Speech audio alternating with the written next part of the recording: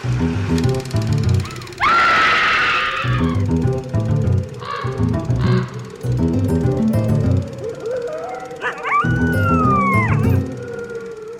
everyone, and welcome to Scream Scene, the horror movie podcast where we watch every horror movie ever made in chronological order, and then we rank them from best to worst. I'm Ben. And I'm Sarah. Thank you for listening to us today.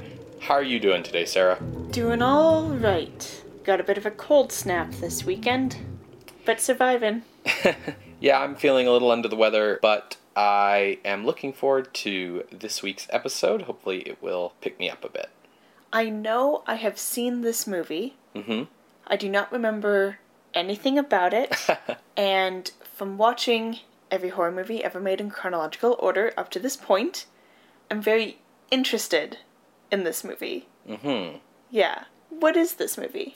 Yes, so this week we are watching Frankenstein Meets the Wolfman from 1943. Mm-hmm.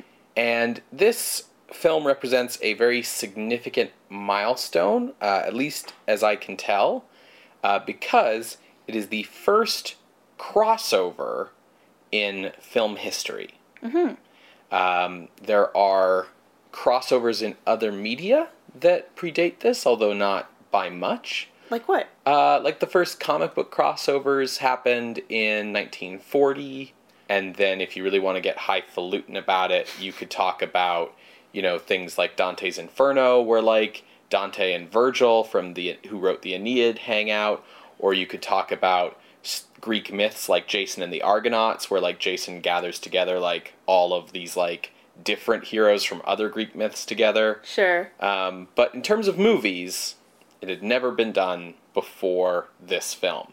So you don't get to like, you know, our modern obsession with cinematic shared universes without this movie. Why do you think the first crossover movie is a horror movie? Do you think there's anything there? I think maybe, but I think a big part of why crossovers happen is the unique economics of like art and culture in the 20th century. So, you know, in previous eons of human history, you know, fictional characters were either, you know, the unique creations of a single author. You know, all the Tom Sawyer books are written by Mark Twain. And yeah, like Huck Finn has like a spin-off, but when the two characters team up, that's not like a crossover, you know? Or if you go back earlier than that, then fictional characters are just the product of like folk culture, right? So you have, you know, the fact that you can sort of integrate a folklore character like Tristan and Isolde into the folklore of King Arthur, when they weren't originally related, but that also like isn't quite a crossover in the sense that we mean it today. I think the thing that contributes to what creates that is in the 20th century, you start having characters who are owned by corporations.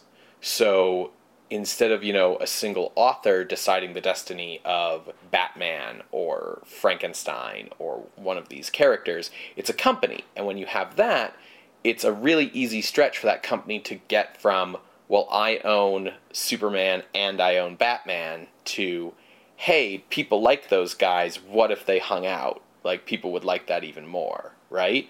I think it happens in horror in movies first, just because the idea of, like, these characters that happen in more than one movie, like, that carry a franchise or a series, the only ones other than horror movies were, like, detective-type movies. And usually what happened was each studio had their own flavor, right? Like, we've talked about this in past episodes, like, oh, you know, this studio does the Charlie Chan movies, and this studio does the Mr. Moto movies, and so on. Universal was unique in that they had, like, multiple of these horror franchises going. They weren't just Frankenstein. They had Frankenstein and Dracula and the Wolfman and the Mummy, so they could cross them over. And I think it's not surprising that it's Wolfman and Frankenstein teaming up here, or at the very least meeting each other, because Frankenstein has been the most successful franchise of Universal. This is its fourth sequel. Yes. Basically. And Wolfman just came out 2 years ago and made a shit ton of money. Yeah. He's the hot new thing right now. Yeah, it's your flagship character and your hot new character teaming up, right? It's like putting, Spider-Man together with Wolverine in the 80s, or nowadays I guess that would be like, having Iron Man and the Guardians of the Galaxy meet, right? Sure. So, with all that being said, as you just mentioned, this is the 5th Frankenstein movie and the 2nd Wolfman movie at the same time. So, one of the things that happens with any crossover, if you're used to them in any media, is coming into a story with a lot of continuity baggage already in existence, right? You go. Frankenstein's rolling up in the train station with two rail cars full of baggage, and Wolfman just has his little travel bag. Right. Yeah. They both have baggage, but Frankenstein definitely has the bulk here. Yeah. So maybe we should do a brief recap of kind of what has gone before. Sure. Here's the briefcase of the baggage. Sure. I'm gonna take you back to 1931. We were so young then. We were on episode 26 then. Starry-eyed. Now we're in episode 102.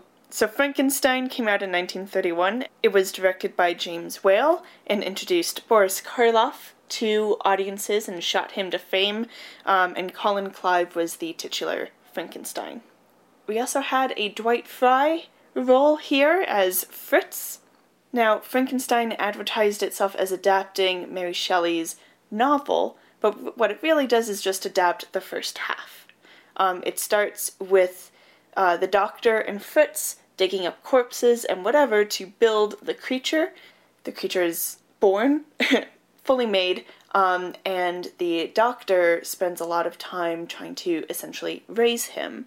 But he's taken back to normal society to get ready for his marriage to Elizabeth. And on the wedding day, the creature barges in and attempts to wreak vengeance on Dr. Frankenstein.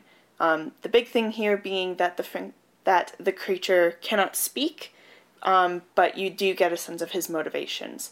And the film ends in a windmill going up in flames, Frankenstein being tossed from the windmill, alive, barely, and the creature succumbing to the flames and the collapse of the windmill.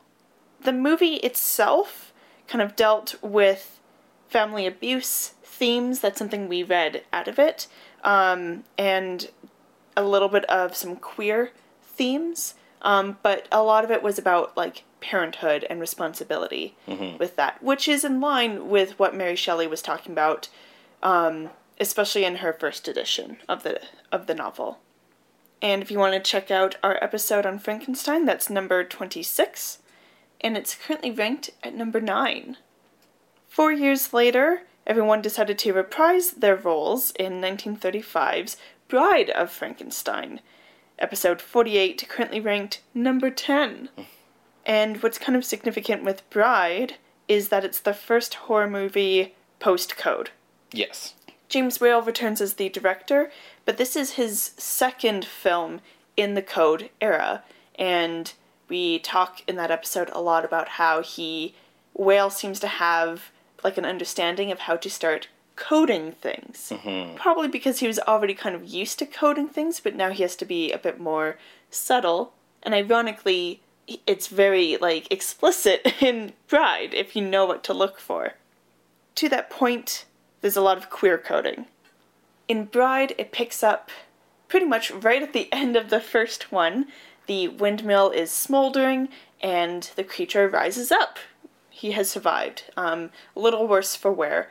And he stumbles into the forest. He meets a blind man and he gets a sense of a good relationship, a friendship. And this is where he can actually learn to speak. And that's the big thing in this film, at least in the overall franchise. Meanwhile, Frankenstein is being tempted back into the creature-making game by an old mentor of his, and the film culminates with the creature being manipulated by this old mentor to demand a mate from Frankenstein, and they create the bride.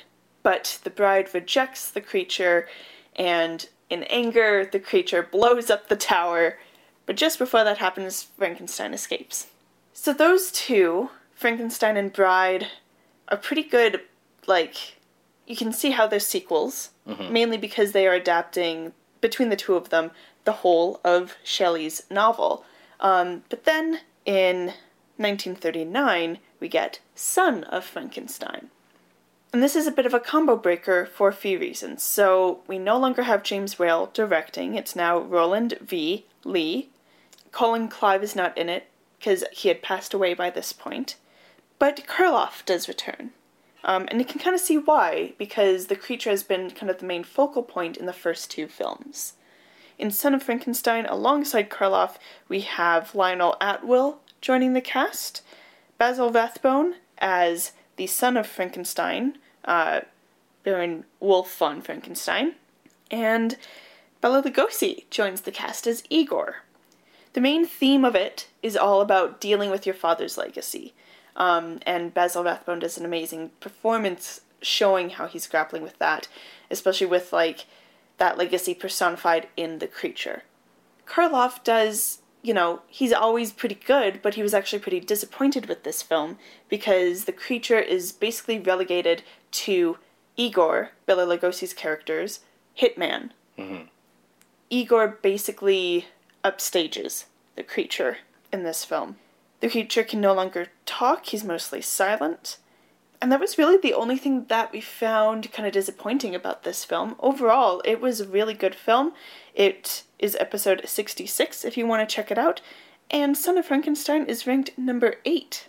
So, given that it's above the original and Bride of Frankenstein, you can kind of see how much we liked it. And that film ends with the creature basically being, thrown or, falling into some sulfur pits, and presumed dead. So with Karloff pretty disappointed with his role and, what he was given in Son of Frankenstein, he chose not to return for 1942's Ghost of Frankenstein. So if you're keeping count at home, that's 4 Frankenstein films. So pretty much everyone in the cast and crew have changed over except for Bela Lugosi, who is reprising his role as Igor. Earl C. Kenton directs, and we have Lon Chaney Jr. stepping into the elevator shoes to be the creature. Cedric Hardwicke plays Dr. Ludwig Frankenstein. The other son of Frankenstein. And I think he's older than Wolf. No, he's specifically in the plot younger. Oh, he just looks older. Right. That's why I'm confused. And then we looked it up and found out the actor actually was younger, and we were like, Cedric Hardwicke, what are you doing with your life? Lionel Atwill also returns, but he plays a different character. He plays he plays a doctor who's a colleague of Dr. Ludwig. And Ghost, it's episode 90, if you want to check it out. It's ranked number 47, so it's a combo breaker in that sense, too.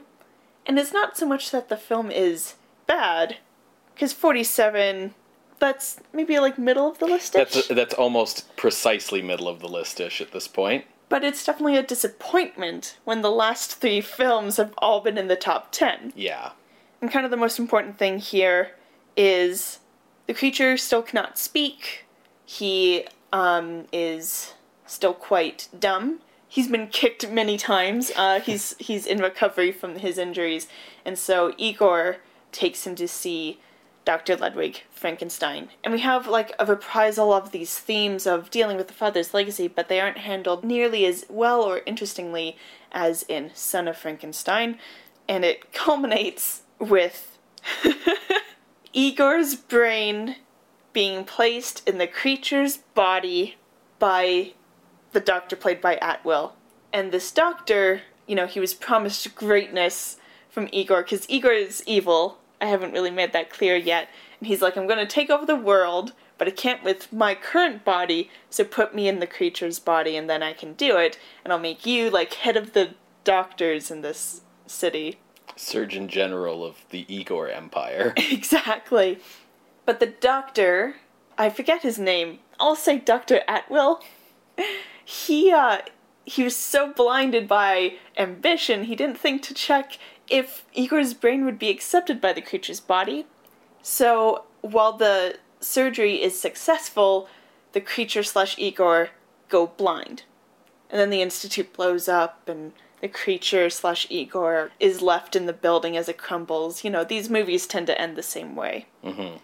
But that's where we're at in terms of the creature's history and baggage. Yeah. He's blind, he's Igor. He was blown up in the Frankenstein estate in the town of Visaria, which might be in Germany. Yeah, it's very ambiguous, purposefully, where these movies are set. Yeah. Yeah. So that's Frankenstein. But of course there's another monster starring in this film, and it's the Wolfman. And you might be wondering to yourself, but Lon Chaney Jr. was the creature in Ghost of Frankenstein, but he's also the Wolfman. How are they going to do this? Well, dear listener, just you wait. Yeah, I can certainly fill that in. For sure. So Lon Chaney Jr., as I said, stars as the Wolfman / Larry Talbot. Is his human name. The film came out in 1941. Basically, the success of the Wolfman is why he was cast as the creature in 1942's Ghost of Frankenstein. The Wolfman is episode 88, if you want to check it out, and it's ranked number 14. So not as high as the other Frankensteins, but, you know, pretty dang good. Yeah, top 20. It's directed by George Wagner and written by Kurt Siodmak. And I bring that up because this next one is written by the same dude. Joining Lon Chaney Jr. was Claude Rains, playing his father, which was comical, and Bela Lugosi had what we would basically call today a cameo as the Roma Bella. So in the film, Larry Talbot, who is Chaney, is in, England? Wales. Wales. He's in Wales visiting his dad and his estate, and there's a bit of a sense of, dealing with your family's legacy and things like that when he is cursed werewolfery. Lycanthropy. I think they call it werewolfery in the movie, though. I specifically remember that. And the story goes that if someone's cursed with lycanthropy, that even a man who is pure in heart and says his prayers by night may become a wolf when the wolfbane blooms and the autumn moon is bright. And I bring this up because this implies that it's not anytime the moon is up, it's specifically in autumn and if the wolfbane is blooming. Mm-hmm. In the end, Talbot is killed by a silver cane wielded by his own father. And it's a tragic horror. Mm-hmm. And I think that's why I love it so much. It's so good. And Larry Talbot is a really sympathetic character, and Chaney plays him super well. Now, the reason I wanted to bring up the writer, Kurt Siodmak, is we kind of went in depth in that episode about Siodmak purposely putting in anti-Nazi messages and themes into this movie, which is crazy because it's the Wolfman. You know, I just love it. And his whole thesis basically was that any person can become monstrous. The Wolfman, the person who is infected by lycanthropy, will see a Star of David / pentagram, they call it a pentagram in the movie, on his next victim. So there's where you kind of get a bit more of a, no, really, it's Nazis. Any person can become a monstrous Nazi. Mm-hmm. Other kind of themes that we picked up out of there were discussions of mental illness, and we had a really good discussion on basically the ethics of gray morality. Yes. It was a really good episode, and just shameless plugging all over there, episode 88, check it out. So, significantly less baggage for the Wolfman than for Frankenstein. Part of that is there's only one movie for Wolfman, but probably the biggest thing is that Wolfman is not being adapted from a source material. It is its own thing, whereas Frankenstein has to, going in, even the 31 Frankenstein had baggage with it. So, if I'm picking up what you're putting down, we begin this movie then with the Wolfman dead in Wales. Correct. And the Frankenstein's monster presumed dead in possibly Germany. Yeah. feels like that we'll makes say, like, it... continental Europe, Right. you know? It feels like that would make it very difficult for them to meet. Here's the thing, though. The creature appears to die at the end of every Frankenstein film. If there's anyone who can resuscitate monsters, it's Universal. Yeah, for sure. Yeah, I think even saying continental Europe isn't good enough, because by 1943, basically, continental Europe and Nazi Germany are the same thing. So... Fair enough. Yeah. Yeah. So, the story of Frankenstein meets the Wolfman begins with writer Kurt Siodmak, who, as you mentioned, wrote the original Wolfman. And he's written quite a few other horror movies that we've seen on the show, including The Invisible Man Returns for Universal. In the time since The Wolfman came out, Siodmak has written 2 films, The Invisible Agent for Universal and London Blackout Murders for Republic. The Invisible Agent, was that the comedy? No. No? That was The Invisible Woman, was a screwball comedy. No, both of these films actually had wartime themes, anti-Nazi wartime themes. So that's right in his wheelhouse. Right. The Invisible Agent was actually a spy thriller sequel to the Invisible Man series, in which the grandson of the original Invisible Man serves as a secret agent fighting the Nazis by using his grandfather's invisibility serum as a secret agent tool. Nice. So Siodmak was sitting in the Universal Studio commissary one day, racking his brains for a new movie idea so that he could afford the down payment on a new car. Wolfman producer-director George Wagner approached Siodmak and asked him if he had any new ideas, and Siodmak jokingly replied, "Frankenstein meets the Wolfman." Wagner then left to eat his lunch, and later called Siodmak in the afternoon and said, "Go ahead, buy the car." So this film is produced by George Wagner, although he does not direct. So in the previous Frankenstein movie, as we said, Lugosi's character Igor had his brain implanted into the monster, and how they handled that in the previous film was that Bela Lugosi dubbed Lon Chaney Jr.'s performance, so the creature was able to talk again, but he talked in Lugosi's voice. Mm-hmm. Now, since Chaney would be playing the Wolfman in this flick, it made sense, therefore, to recast the monster with Lugosi. Ooh, 2020 vision. Sure makes that sting a little for Lugosi. Yeah, so this ironically places Lugosi in the role that he had ruined his career with by rejecting 12 years earlier. Yeah. Yeah, so after 12 years, Lugosi is finally playing Frankenstein. Now, this would be the final Universal Frankenstein movie to actually feature a member of the Frankenstein family as a character. In this case, it's Elsa Frankenstein, granddaughter of Dr. Henry Frankenstein.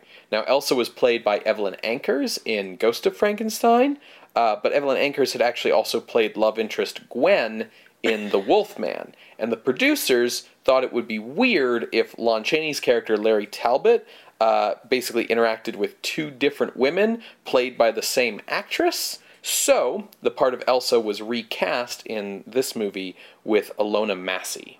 Born Ilona Heimashi in 1910 in Budapest, she earned money as a dressmaker's apprentice to take singing lessons, and then worked her way up from chorus line to roles at the Staats Opera. Wow. She came over to America in 1937 after making a few Austrian feature films, and was initially promoted to audiences as the new Marlene Dietrich. However, audiences did not find her to live up to the hype. Her soprano voice was too light for movies' recording technology at the time, so it didn't really sound that great, and her acting felt stilted to American audiences. So her career kind of fell into a slump, and she ended up in sort of a typecasting of playing suspicious, dangerous foreign women in low-budget thrillers. In the other non-monster lead role in the cast, we have English actor Patrick Knowles as Dr. Mannering. Born Reginald Lawrence Knowles in 1911, he ran away from home at age 14 to become an actor instead of taking his place in the family's bookbinding business. He changed his name and made his film debut in 1932. He was signed to a contract by Warner Brothers and moved to America in 1936. In 1939, he switched to RKO, but continued to struggle to find good roles. In 1940, he traveled to Canada to enlist in the Royal Canadian Air Force, but an eye condition meant that he would never fly as a combat pilot. As originally written, the script continued on Siodmak's anti-Nazi themes that he had been exploring in past films. Igor's brain, in the monster's body, would first endeavor to have his blindness cured. So he goes to Patrick Knoll's Dr. Mannering character to have this done. And then once that is accomplished, he resumes his goals of using his great strength and longevity to conquer the world. The director of this film is Roy William Neill. And we've seen a few of his previous films, such as Black Moon from 1934 and The Black Room from 1935. By this time, he had become the regular director of Universal's Sherlock Holmes series starring Basil Rathbone, starting with the fourth entry, Sherlock Holmes and the Secret Weapon from 1942, and continuing on to the 14th and final entry in 1946. This is the last horror film we will see from Roy William Neill, however. This is also the last time we're going to see Dwight Fry. Mm-hmm. So as we discussed in our episode on Dead Men Walk, Fry would die of a heart attack later in 1943. His role here is of a villager named Rudy. Other familiar faces in the cast include Lionel Atwill as the mayor of Visaria, and Maria Uspenskaya reprising her role as Maleva from The Wolfman. Mm. And she was Bella's mother in The Wolfman. Who kind of explains the rules of being a werewolf to Talbot. Yes, exactly. Dwight Fry's actually been in all prior Frankenstein movies. So he was Fritz in the first one, Carl in Bride, who's kind of like he's a criminal, he murders people. He has a cameo as a reporter in Son of Frankenstein, as a villager who demands to blow up the castle in Ghost of Frankenstein, and now Rudy here. Mm-hmm. So, in order to facilitate the plot elements that resurrect Chaney's character, Larry Talbot, the poem that you recited from the original Wolfman is changed from when the autumn moon is bright to when the moon is full and bright. And this solidifies the full moon as the trigger for the transformations of werewolves, which has continued to this day. Mm-hmm. So as filming of Frankenstein Meets the Wolfman began, it became clear that the physical demands of playing the monster, like the lifts and the shoulder pads and the 35 pounds of makeup, were going to be a very big physical strain on Lugosi, who turned 60 years old during the movie's production. Midway through filming, Lugosi actually collapsed from exhaustion and required hospitalization. For this reason, many of the more physically demanding scenes of the monster, such as fights or feats of great strength, were performed by stunt doubles Gil Perkins and Eddie Parker. As for Lionel Atwill, his perjury scandal, which you can learn more about in previous episodes of Scream Scene, led to Universal cutting much of his role to minimize his presence in the film. And this had the side effect of minimizing Dwight Fry's role as well, since he shared many scenes with Atwill. That's kind of too bad. However, much more drastic cuts were made to the film following test screenings. Audiences found the monster speaking with Lugosi's Hungarian accent to be hilarious, and they laughed the entire time he was on screen. In response, the studio cut all of Lugosi's dialogue scenes. And in some instances, where they couldn't cut it, they dropped the sound out and then did like ADR and Foley just to eliminate Lugosi's voice. All mention of Igor's brain in the monster's body was cut out, as was all mention of the monster being blind. This left Lugosi's walking around with outstretched arms appear to be unmotivated. Additionally, the re-editing of the monster's plotline to facilitate these changes created continuity errors between Lugosi and the stuntmen, resulting in scenes of stuntmen walking with outstretched arms outnumbering scenes where Lugosi plays the role sighted, and also the creature sort of switching from blind to sighted and back again throughout the movie. Although that's not really made explicit in the film, it's just how the creature's being performed. Yeah, because he can no longer speak, so he can't be like, hey, Doc, fix my eyes. Yeah, that plotline's all gone. Yeah. So this resulted in the lasting stereotype of the Frankenstein monster walking in this manner with the outstretched arms. However, removed from the original rationale for why that is. Due to the dialogue scenes for the monster being removed, but the action scenes, for the most part, retained, most of the stunt double footage is still in the final film, but Lugosi only appears for 5 minutes and 6 seconds altogether. But that wouldn't have any, effect on how much he was paid in the end, right? No. Okay. No, because you get paid for days worked. Yeah, not like minutes appeared. Also, he would be this one still credited as the monster because it's 1943 and we don't credit stunt people yet. Yeah. Now, the culling of the monster's plot line means that the movie's narrative structure shifted, and it now, as is, exists in basically 2 halves. An initial half that's just about Larry Talbot, that's basically a little mini sequel to the Wolfman, and then a second half about the Wolfman meeting the Frankenstein monster. Originally, there was to be more of both monsters operating solo before finally meeting, but most of the monsters' solo stuff has been completely cut. I guess it kind of also makes sense that it would end up this way because Wolfman was more successful, even if Ghost of Frankenstein was more recent. Yeah, the issue, I think, was basically that audiences didn't find Lugosi speaking at the end of Ghost of Frankenstein to be amusing. It's in the climax and the drama is up. And the plot of the movie has been leading you there the whole way through. You've been prepared for it. In this movie, they wake up the monster and he talks and it's Bela Lugosi. And I think people just found it funny and, even if it's explained it's, because he has this guy's brain or whatever, a lot of that relies on you having seen the previous movies and not just kind of vaguely knowing what the Frankenstein monster is from pop culture. Yeah, and Ghost is, well, I guess it's not too long ago. That's just last year. But Ghost was a B movie, right? Yeah. More people are familiar with, I think, the Karloff monster than would have seen Ghost, I think. Yeah. So, Frankenstein Meets the Wolfman was released on March 5th, 1943, and its B-movie level budget, coupled with the studio's enthusiastic marketing, resulted in the film being a financial success. Although, critical reaction was mixed.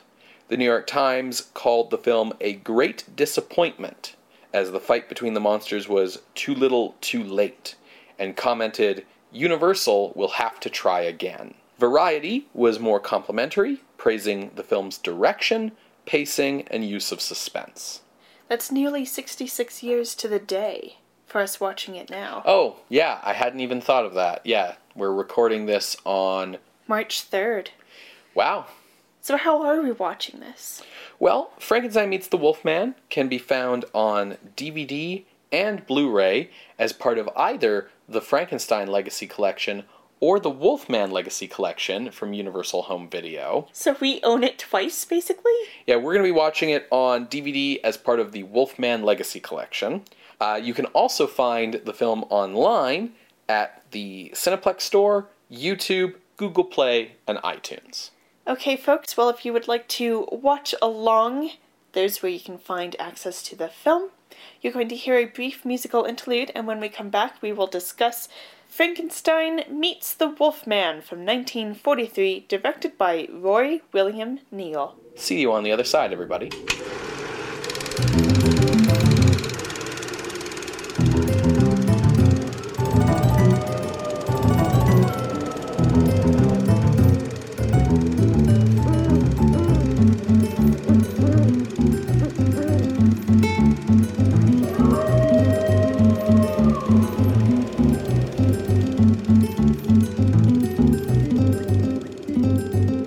Welcome back, everyone. We just finished watching Frankenstein Meets the Wolfman from 1943, directed by Roy William Neill.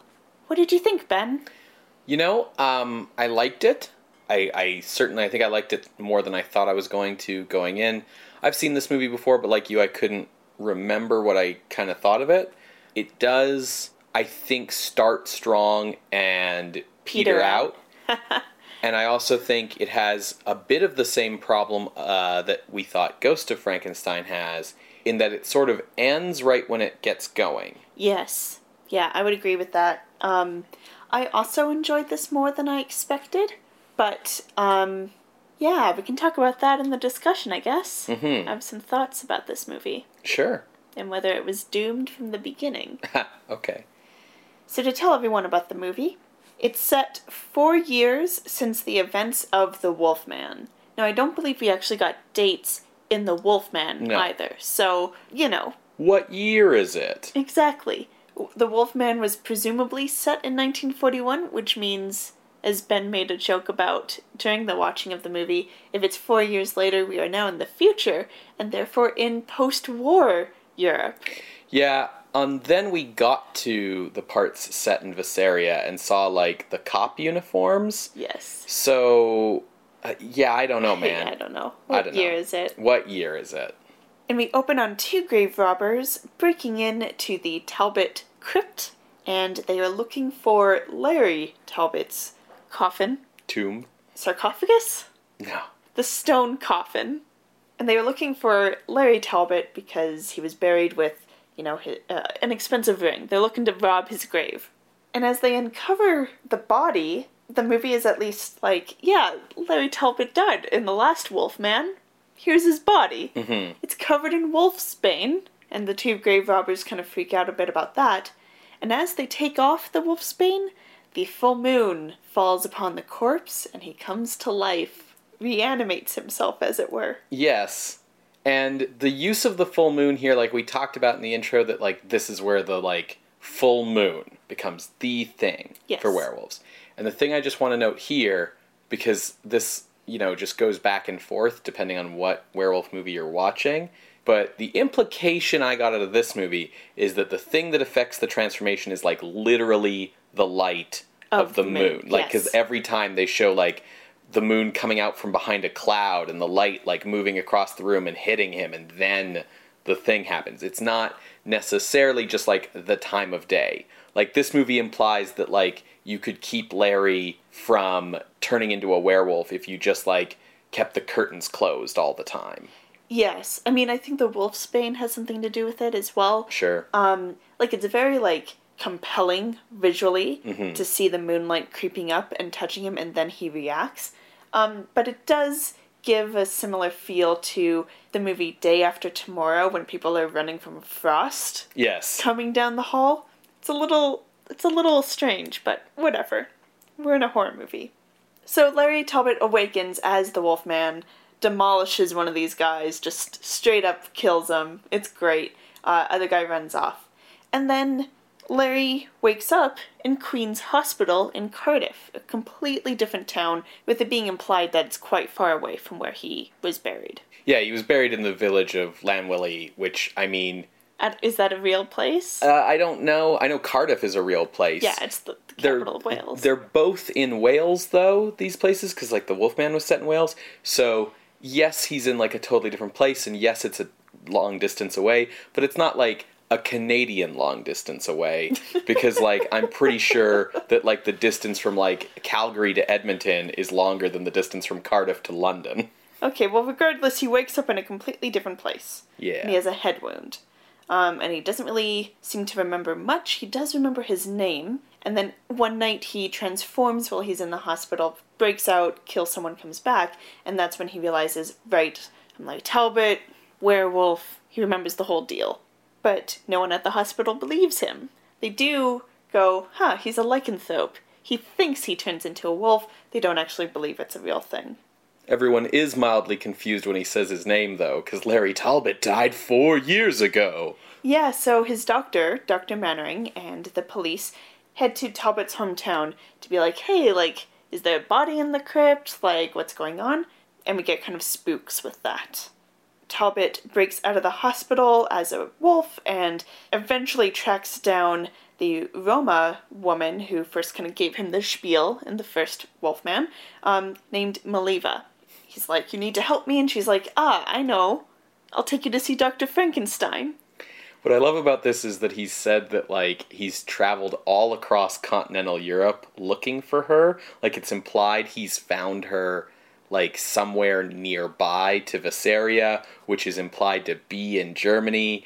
And, like, man, is continental Europe not a good place to be for either, like, an American/Englishman or, like, a Romani person at this time. Yeah, it's like a Welsh werewolf in Nazi Germany. Yeah. The movie just goes out of its way to just pretend the war is not a thing that's happening. They also explicitly only refer to Dr. Frankenstein, not Dr. Ludwig Frankenstein, who is who they are heading off to see. So it's a direct sequel to Ghost of Frankenstein. But I get the feeling that they're hoping that no one saw any of these others because they only say Dr. Frankenstein and, relatives of Dr. Frankenstein.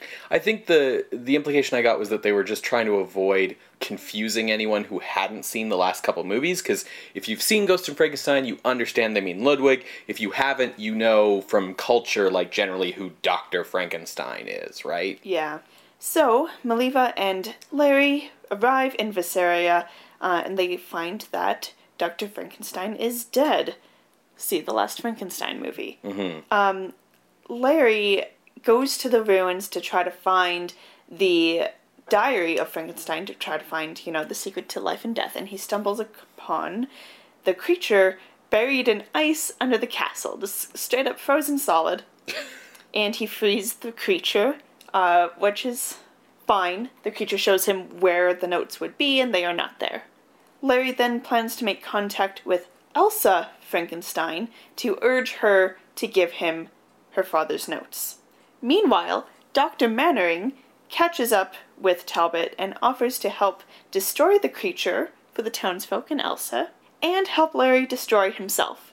Because Larry is like, clearly I cannot die by natural means. All I want to do is die because I just keep killing people, so please kill me.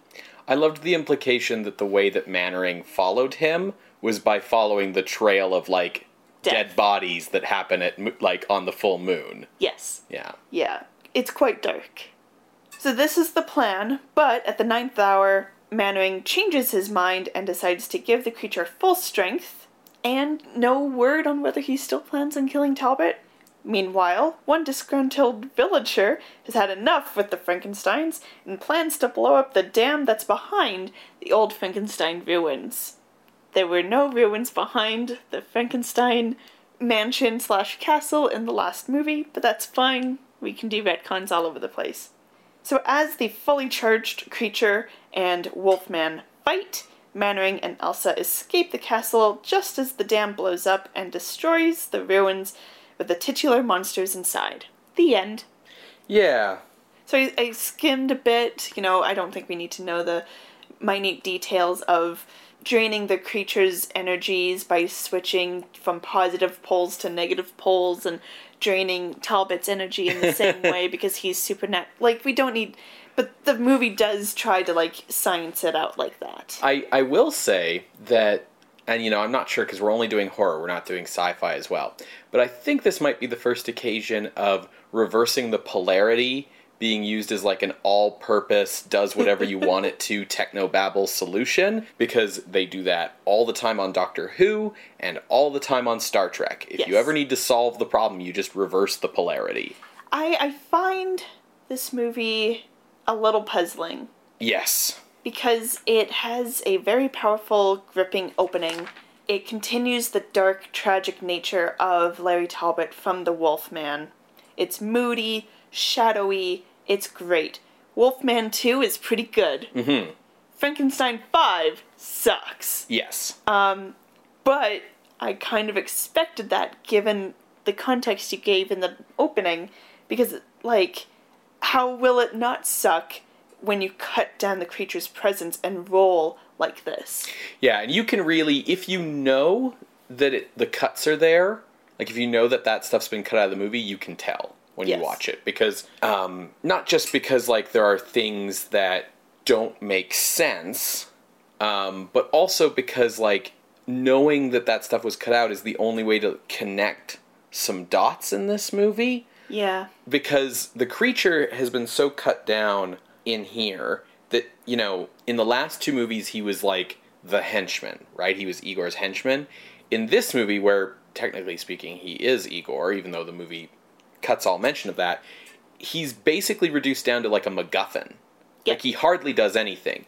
Talbot gets him out of the ice. Then he leads Talbot to where the diary should be. Then at one point he just shows up in the town randomly and causes a scene. Then he's hanging out with Talbot in the ruins. Then they hook him up to the machine to bring him to full strength. Then he fights the Wolfman. And that's it. Yeah. And if you know the nature of what's been cut out, things start to make a bit more sense. Like, I suspect that originally the idea was supposed to be that, like, the Igor creature is like, manipulating Talbot. Because Talbot just all of a sudden wants the doctor's, like, notes on life and death. And it's not really, like, made clear why that would help him, but it would make sense that, like, Igor would want those notes because he's blind and he wants to fix that. And so, like, oh, I'm going to manipulate this other dude into getting the thing I want for me by telling him it's the thing he wants. Yeah, and I think that's also why Mannering changes his mind at the end. I mean, besides the trope of the scientist or doctor needing to see the limits or whatever. You know, like, I think, like, maybe Igor had been talking and manipulating him. Exactly. In the same way that he talked to and manipulated the doctor from the last movie. And maybe, also, that's where most of Siodmak's anti-Nazi themes were, because as it stands, there's not really anything here left of those. The other thing that, like, has no motivation is that the monster just attacks Elsa once he's got all the power. That really only seems to happen because she's the girl. And it's the end of the movie. Yeah.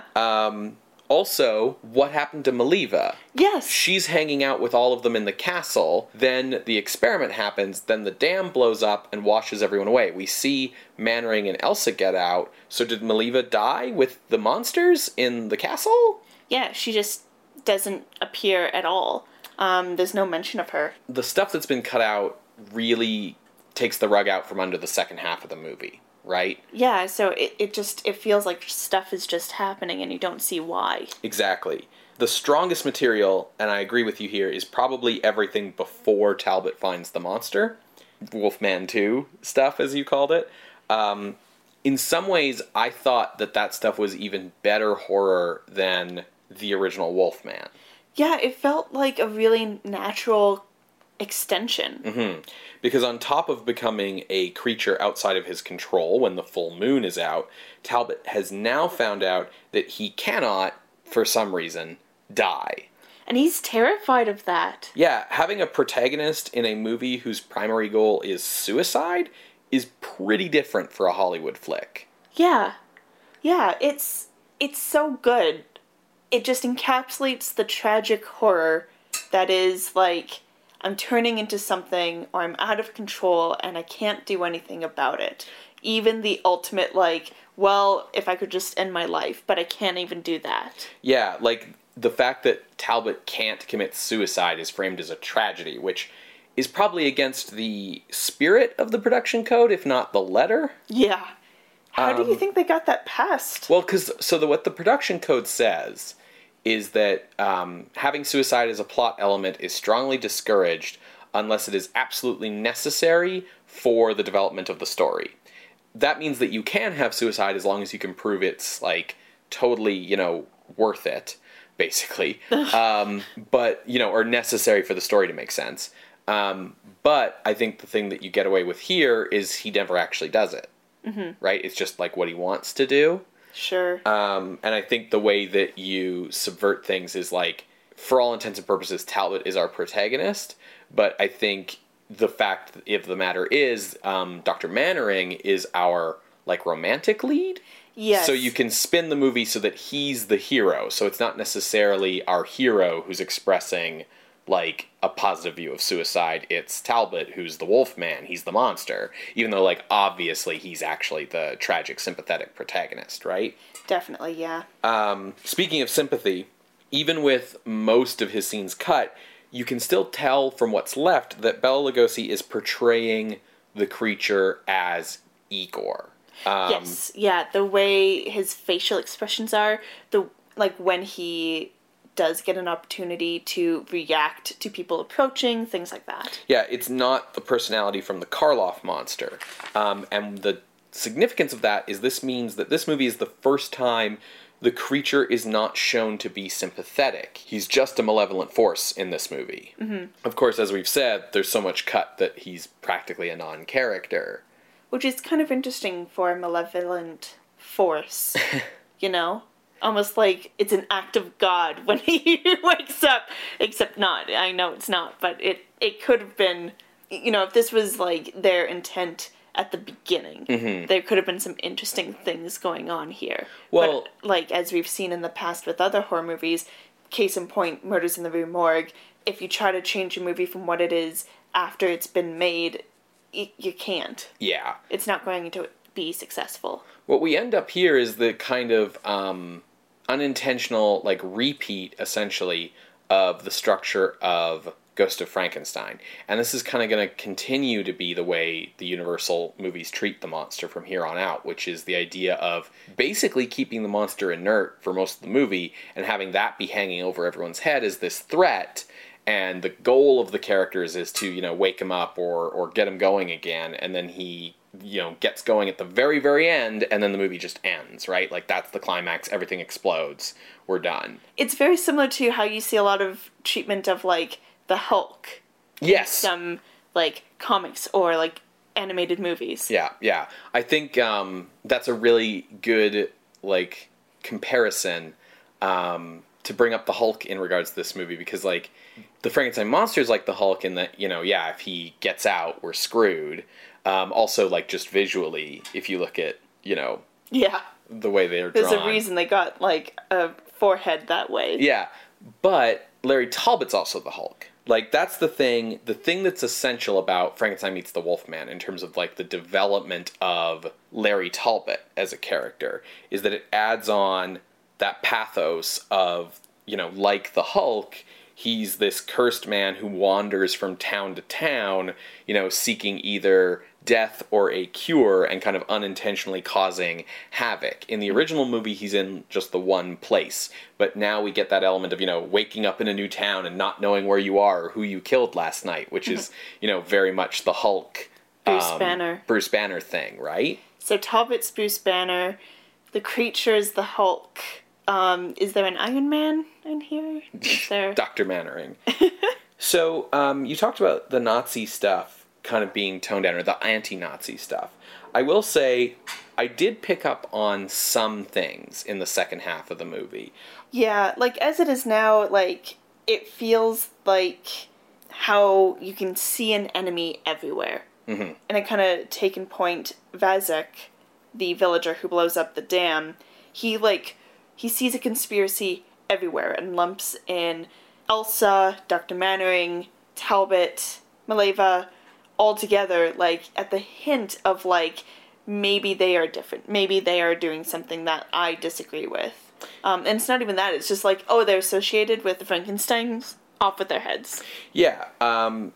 It's interesting because even though the movie ignores, like, the realities of this, like, American and this Romney traveling around Nazi-occupied Europe in 1943, Sayid Mack still manages to get in that sense of that paranoia. Mm-hmm. Like you are saying, like basically the townsfolk of Visseria are irrationally hostile to anyone who's not from Visseria. Mm-hmm. Right? Anyone who's coming from the town from outside. So the themes that you get in the second half of the movie are about, like, mob violence and fear-mongering in a way, where it's just, like, the way that people will just turn on a dime. it's the first time, really, that, like, the angry mob in the village in one of these movies, like, has kind of come across as, like, wrong. Yeah, the only other time I can kind of think of it is, I mean, beyond the, like, oh no, they're coming for the sympathetic monster type of thing, is the vampire bat. Right. I guess Dwight also... Frye was, like, they thought he was a vampire, but he wasn't. Yes. I guess the other occasion would have been fairly recently, The Dead Men Walk, where they're going after the wrong George Zuko. Yeah. I will say, as this movie is presented after being cut, was Vazek not right to be suspicious? Yeah. At least of Mannering? Yeah. It turns out his suspicions are correct. Yeah, he ends up being, like, he's framed as being this irrational dick, but then, like, him blowing up the dam is what saves the day. Yeah. Universal took what could have been a powerful and moving film, thanks to Siodmak, and cut its legs out from under itself just to be filler entertainment. Pretty much. It is entertaining. I do enjoy it. But we could have had something really, really good. Yeah, absolutely. Or could we? Because alternatively, was there just too much baggage with Frankenstein stuff? Yeah. To really make it, like, to really pull this off? Mm-hmm. Like, Siodmak has proven that he's, like, great with the Wolfman, and with, like, these types of themes that he's working through. But Frankenstein is such a monster in and of itself that, like, I don't know if it was even possible to succeed in the first place, especially in a time when it clearly wasn't reasonable to expect audiences to keep up with this baggage. Yes. Yeah, you don't have home video, you don't have the internet, you don't have any means to, like, watch these movies over and over again. So you have to walk this fine line as a storyteller, right? Because you want to respect, like, the continuity of what came before, because that's the point of, like, making a sequel like this. But on the other hand, you don't want to indulge in it so much that you're going to confuse everyone. And I think what it kind of reminds me of is in the early 90s, there was a issue of Spider-Man where the Hobgoblin fought the Green Goblin. And it's like, oh, like, that's so cool. Green Goblin versus Hobgoblin. But in the early 90s, the Green Goblin was Harry Osborn, the son of the original Green Goblin, and actually, like, a good guy at the time. And the Hobgoblin was the second Hobgoblin, who was just, like, some random mercenary who picked up the costume after the first one died. In other words, neither one is the iconic version of that character who you actually want to see fight. And that's kind of what's going on here. Like, if you see the Frankenstein monster fight the Wolfman, you kind of want it to be, like, the versions of those characters. And it is for the Wolfman, but it isn't for the Frankenstein monster, because by this point it's, well, actually, it's Igor's brain and the monster's, you know, body, and the Dr. Frankenstein we're talking about isn't Henry, it's actually his second son, Ludwig, and this castle the ruins were in isn't actually the original castle Frankenstein that you remember that they blew up in the village of Frankenstein, it's actually this other house in this other town. Yeah. And so it feels like cutting down the Lugosi stuff was, you know, maybe one of the goals was to get rid of Lugosi talking so that people wouldn't laugh at his accent. But it feels like there was, like, a secondary goal here to try and cut out as much of the complicated Frankenstein continuity as possible. Like, that's why they're only referring to Ludwig as just Dr. Frankenstein. Mm-hmm. And, you know, the villagers who are talking about, like, oh, the Frankensteins only ever brought death upon this family. Like, if you don't know the series really well, Visseria could just as easily be the original village. Yeah. And like you were saying earlier, like the way the ruins are portrayed, the house that burns down at the end of Ghost of Frankenstein, Ludwig's house, was like a modern, normal mansion. It was doubling as a sanitarium. But the ruins we see here look like the ruins of a medieval castle like Henry had. And, you know, and there's this big dam behind it that was never there before, but that's neither here nor there. So it's for this reason where, like, I kind of sympathize with Universal here. Normally, I hate when studios step in and try to edit it down or cut something after something's already been made. In my opinion, it's, this is what's been made, so just make the best of it, whatever situation. Why didn't they just dub Lugosi? You know, like, they've done it. Mm-hmm. So I think you're totally on the ball here about, like, you know, what their motivations were. And yeah, it's kind of like a no-win situation. That's why I don't think... I think a Wolfman 2, 100%, give me that ticket. Here's $5. I don't know how much movie tickets cost. Not $5, Jesus Christ. But, like, probably, like, try 10 cents. I just rented out the whole theater just for me. But, like, Frankenstein 5 does not work and is not good. Yeah, I think the problem, you know, like you're saying, is there's so much... Because this is the second Wolfman movie, right? Yeah. So if you know, all you need to know about the Wolfman, if you haven't seen the first one, is he's a dude who turns into a wolf at the full moon. And they explain it. Right. They explain it really well, and not in a way that feels patronizing or kind of like, all right, now, like, let me just, like, fall asleep for the next 10 minutes as they give me, like, stock footage from the first film. You can tell that Kurt Siodmak, you know, wrote The Wolfman, but had never been involved in the Frankenstein franchise before. Like, you can tell which one he favors. And yeah, them going back to, like, the village he's from to ask around about him is, like, a natural way to get, like, the exposition out.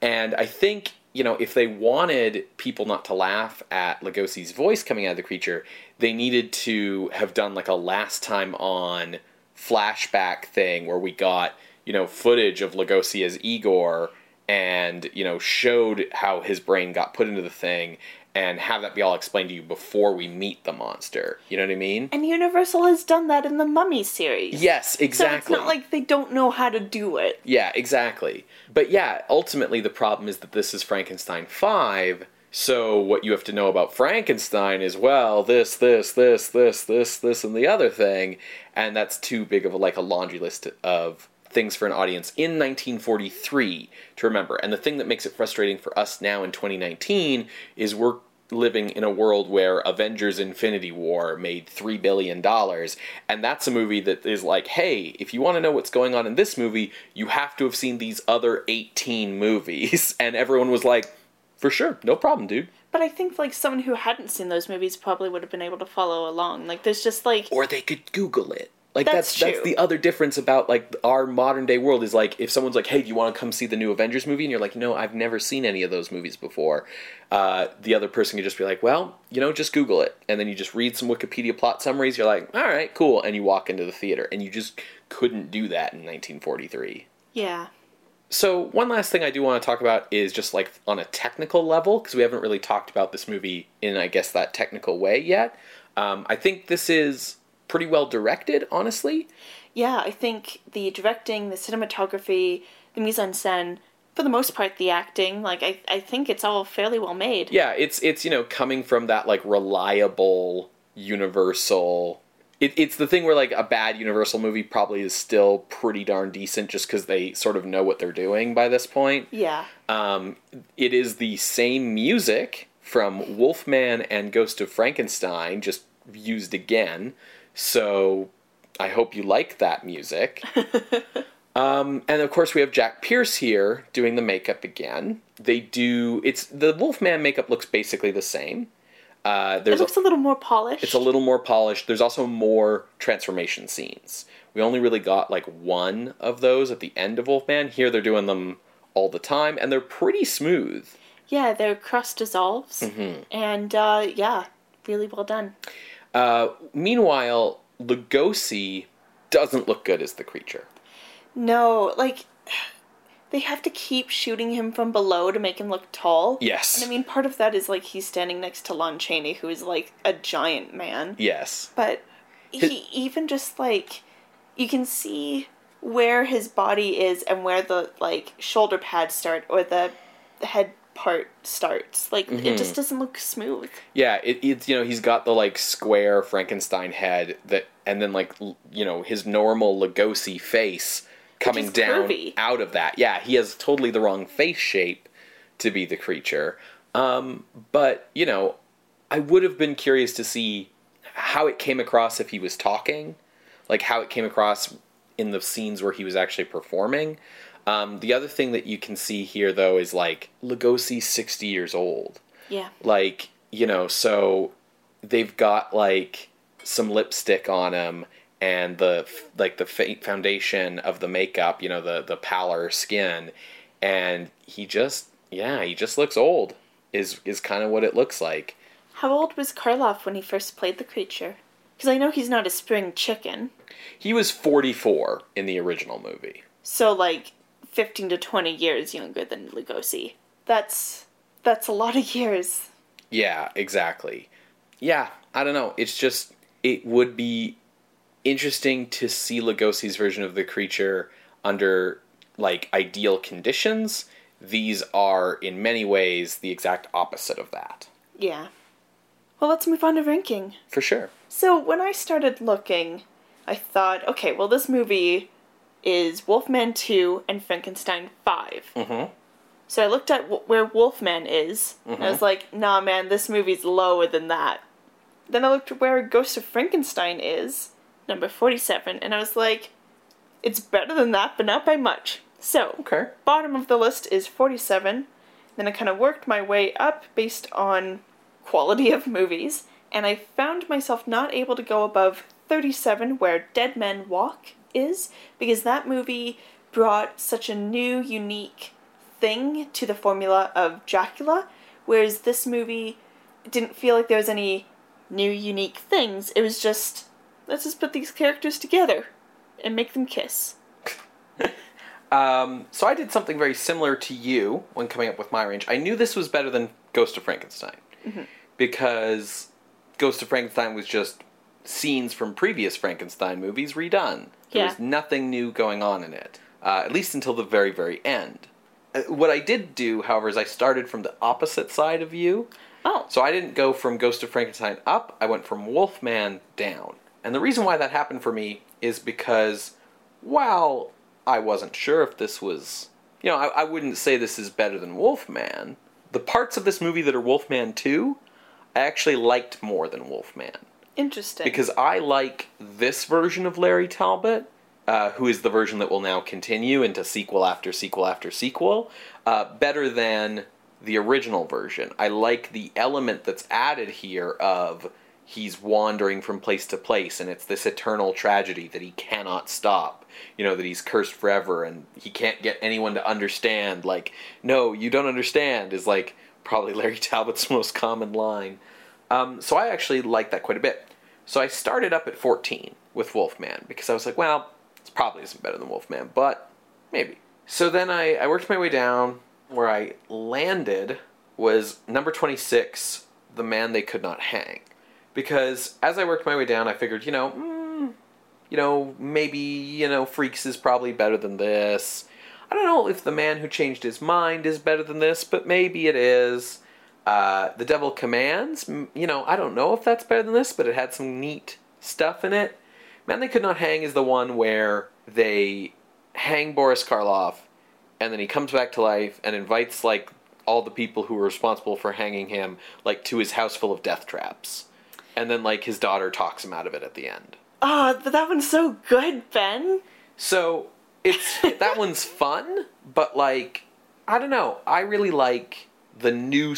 you talked about this movie didn't add enough to the formula to satisfy you. To me, I feel the addition of the Wolfman as, a wandering character... is a major addition to, that lore of werewolves, as well as being, the movie that solidifies the full moon thing. That's true. And those things are worth giving the movie some credence. I also will admit, even if it's not, really how the list works, I suppose, that I feel like this movie is such an example of lost potential, and, there are things in this movie that don't work, like Lugosi's performance and... Mannering's motivations and the plot and stuff, but I don't want to hold that too much against the movie, because it's not like those things weren't there, they've just been taken out, right? That's true. That's a different case of, we've had movies in the past, and I think a little recently, where you talked about how, you didn't want to reward it for that ambiguity. Yeah, for not making a call. Yeah, that was that Undying Monster? Because it was so good, but we couldn't decide whether... Yeah, it wouldn't make up its mind whether it was a horror movie or a mystery movie. Yeah, okay. Whereas you're making the case that this is our 40s Murders in the Rue Morgue. Yeah, this was something. It did have all the things in it that it's missing. They were just taken out. It's not a case where the writer Tried to, like, have his cake and eat it, too. Yeah, or couldn't figure out how to make the story work. Like, Kurt Siodmak knows how to make a story work. It just, there are pieces missing from this puzzle. So, anyway, so that was my range, 14 to 26. So there's a gap between my bottom and your ceiling. That's in 26 to 37.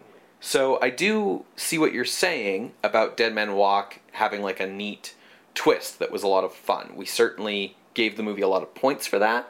The flip side on that is that without that twist, it is just Dracula again. It is a PRC movie. So at the end of the day, like, Frankenstein Meets the Wolfman does have better production values, better cinematography, better writing overall, etc., etc. So those would be my arguments for putting it above Dead Man Walk. But where, looking in this kind of middle ground, is there any spot that catches your eye? Well, I'm kind of curious about The Black Room being in here by the same director. Sure. I think Black Room's probably better. Mm-hmm. Because, and it's going to sound to the audience probably like I'm flip-flopping a little bit. But as we both do that here. Don't worry about it. Yeah, as much as I just said, we have to give this movie the consideration of its lost potential. On the other hand, the movie is what it is. And one of the things that we liked a lot about Black Room was it was a movie where you could feel, the gears turning. You could see every piece falling into place. It was a meticulous movie. And this movie's a mess. It's not really the movie's fault that it's a mess, but it's still a mess. So I think ultimately Black Room is better.